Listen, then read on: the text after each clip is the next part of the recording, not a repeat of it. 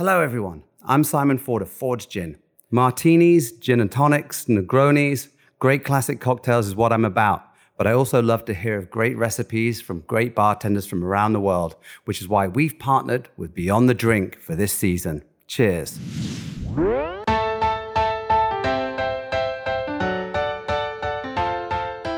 Well, you just heard from the man himself, Simon Ford, and this season of Beyond the Drink is presented by Ford's Gin. I'm Cappy, and in this series, we're going to hear from some of the best bartenders in the country as they share the stories and recipes behind their favorite drinks.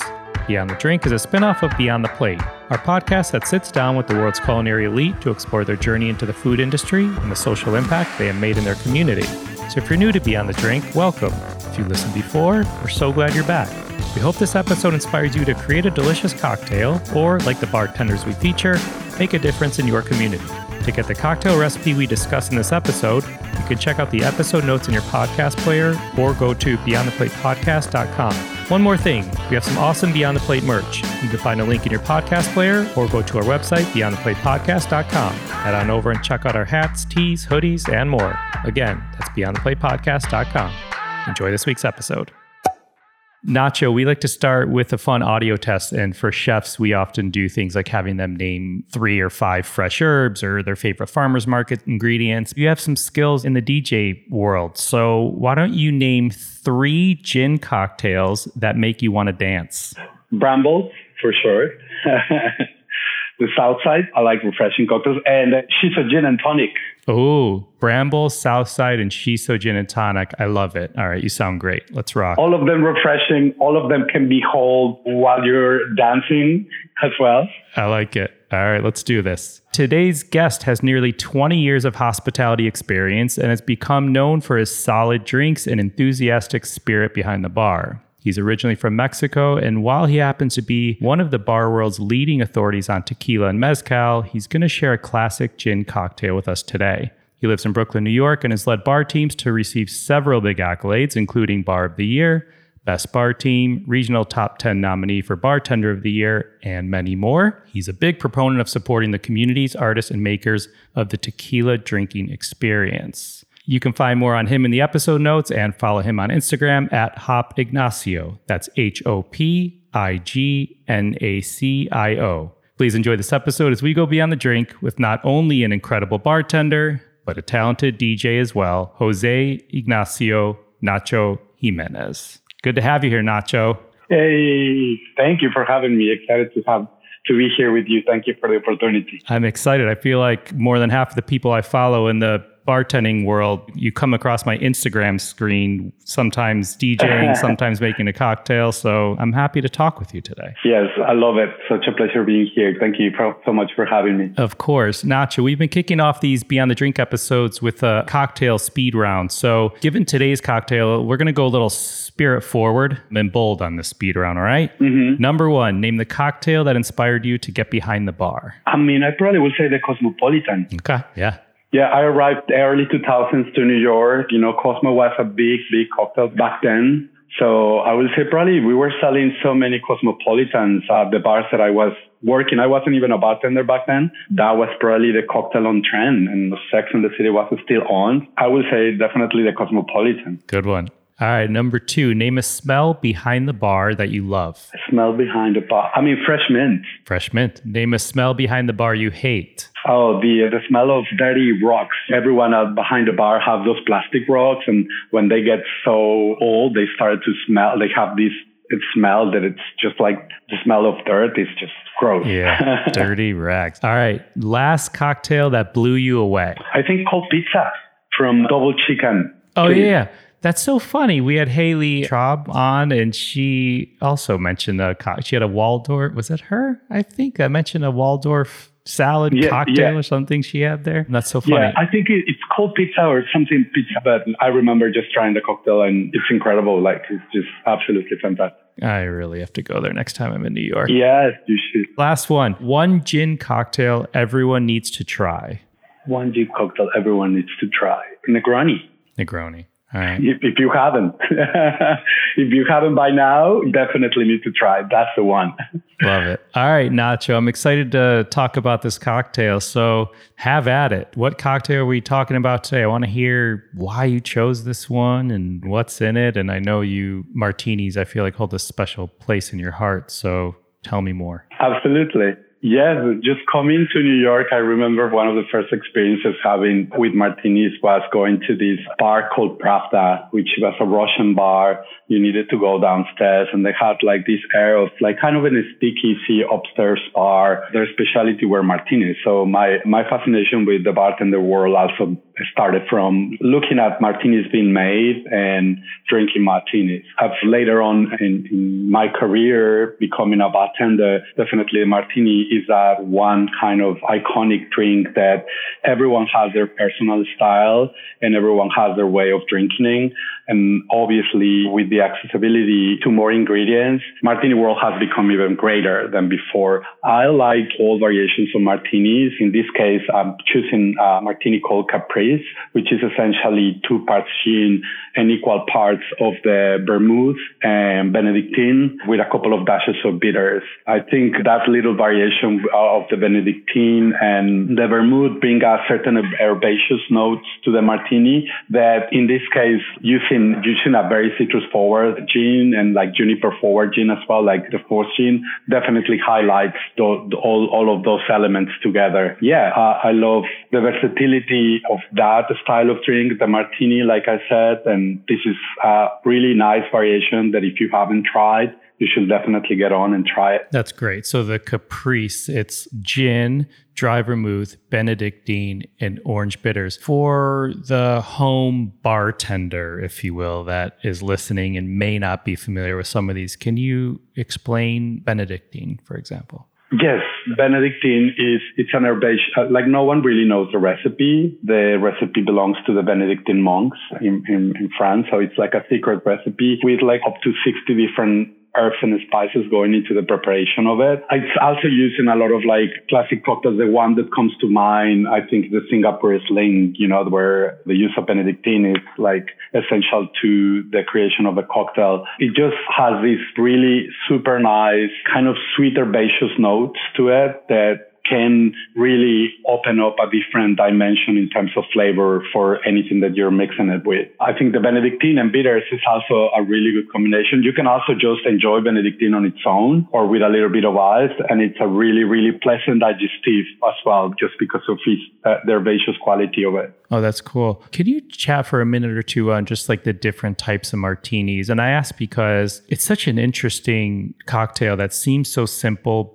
but like you said, it's inspirational, really, like depending on which way you go with it. And Simon Ford, we did a special episode with him a couple seasons ago, and he was saying how he has his Ford's bottle in the freezer of 2 different versions. One's a 50-50 and one's, 5-1, I believe. And then Masa Urushido was on also talking about how he makes a martini at home. And most bartenders, we ask, what's the cocktail everyone should learn how to make or drink? And martini's often the answer, which is, I'm a chef by trade, so I look at it as like, really? A martini? Like it just seems so simple, but sometimes simple is, best. So I'm kind of curious on that. The martini, as I mentioned before, is that cocktail that gives you the flexibility of go a million different ways.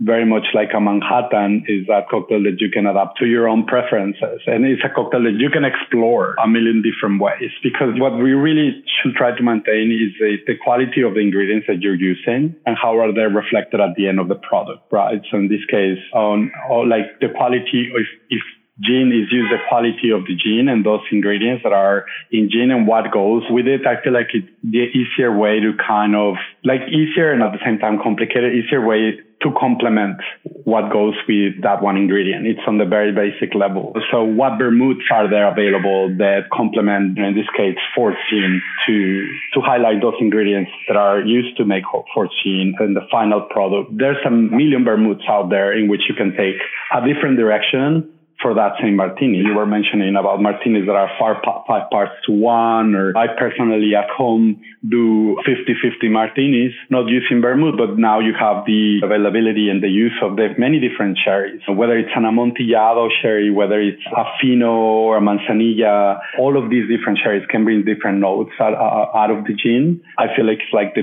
purest, most simplest and satisfying variation on martinis that you can make. But as the example that I'm using, or like the drink that I'm choosing for this podcast, shows you can also use liqueurs into it. You can use, the vermouth or the sherries along with it, but you can also use, I've seen people do bar spoons of chartreuse or orange liqueurs or other different liqueurs into martinis that really definitely open the martini world into a million different avenues that you can explore. And also they can become very versatile, depends on what you're having with food. That's cool. I love that. I'm craving a martini and it's a little too early for me. But, right? Me too. Nacho, where does I know you're master behind the bar, but also DJing, which we hit upon towards the beginning. Where does your love of music come from? My mom has always been a music collector. She always collected that. I grew up in the 80s, so cassettes and 80s and 90s, and CDs were becoming a thing, like late 80s, early 90s in Mexico. So my love for music definitely is inspired by my mom. And she had like a super wide range of music that she would listen to. And I felt like that's what I always liked. We weren't only listening to whatever was it on the top 20 charts. We were listening to sometimes odd like stuff that, she will get recommended. She just had a fascination for music. And I think I inherited that from her. That's cool. Does it ever play into your cocktail making? Not into my cocktail making. I think about names sometimes, but I think curating a DJ set, very much that curating an evening behind the bar. I'm not like so much into the cocktail itself. It's a tool for me to show a whole journey or a whole experience when you come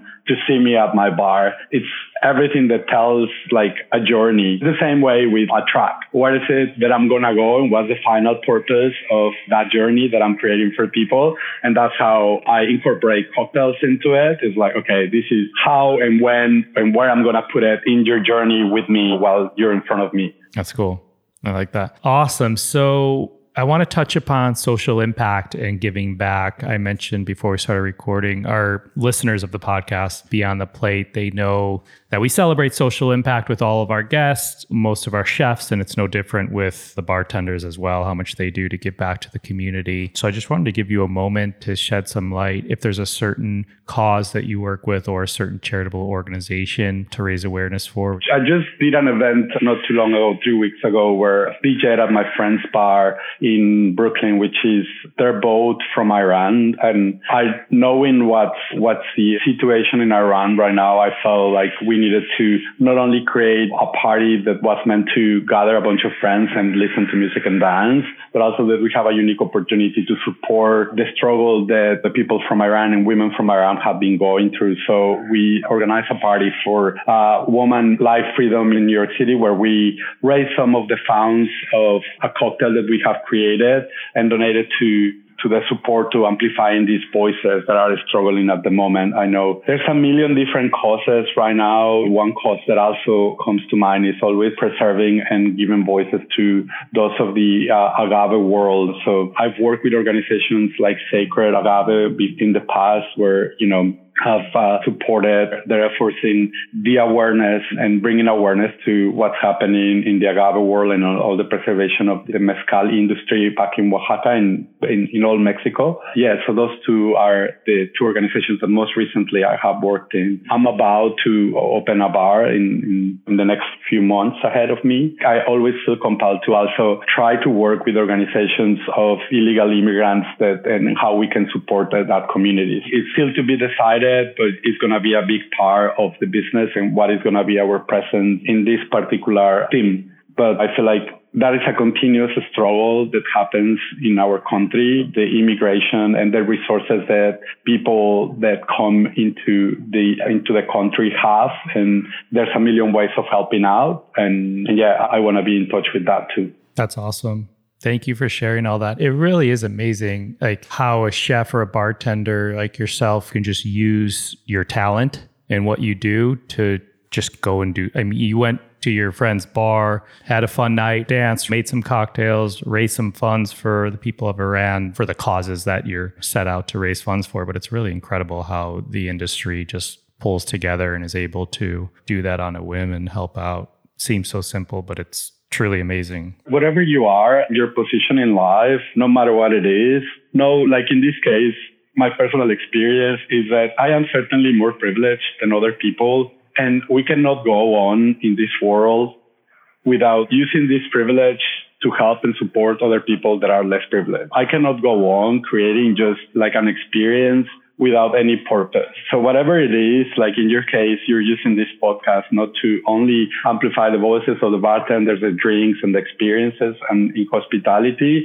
but also to create consciousness about creating opportunities and creating support for those more in a need than us. So I think that ultimately what's a big reminder is that I'm still in a very privileged position and I should use whatever opportunities and whatever tools I have at hand to help others that are not so lucky. I love that. I'm going to end on that, Nacho. That was incredible. Thank you. I mean, I've read about you and your sense of hospitality, and people listening, you can't exactly see this right now, but Nacho's wearing a sweatshirt that big and bold across his chest says cultivate kindness. So right on par with the episode. Thank you again, Nacho, for everything you do. It was a pleasure to talk to you, and I'll either have to seek you out at one of your pop-ups you do in New York or Miami, or I'll have to wait for that next project to open. Yeah, it's coming very soon. I'll keep you on the loop, Andrew. Thank you so much for having this. It's such a pleasure. Thank you for your time. Thank you. To get the recipe from this episode, check out the episode notes in your podcast player or go to beyondtheplatepodcast.com. This episode is produced by myself along with Ian Cohen, Joel Yetton, and Sean Petrosian. Find me and keep up to date with this podcast across all social media platforms at On Cappy's Plate or go to beyondtheplatepodcast.com. Beyond the Plate is on all the socials at BT Plate Podcast. Please rate, review, and subscribe to this podcast on your listening site of choice. Thank you for listening to Beyond the Drink, a production of Beyond the Plate. I'm Cappy.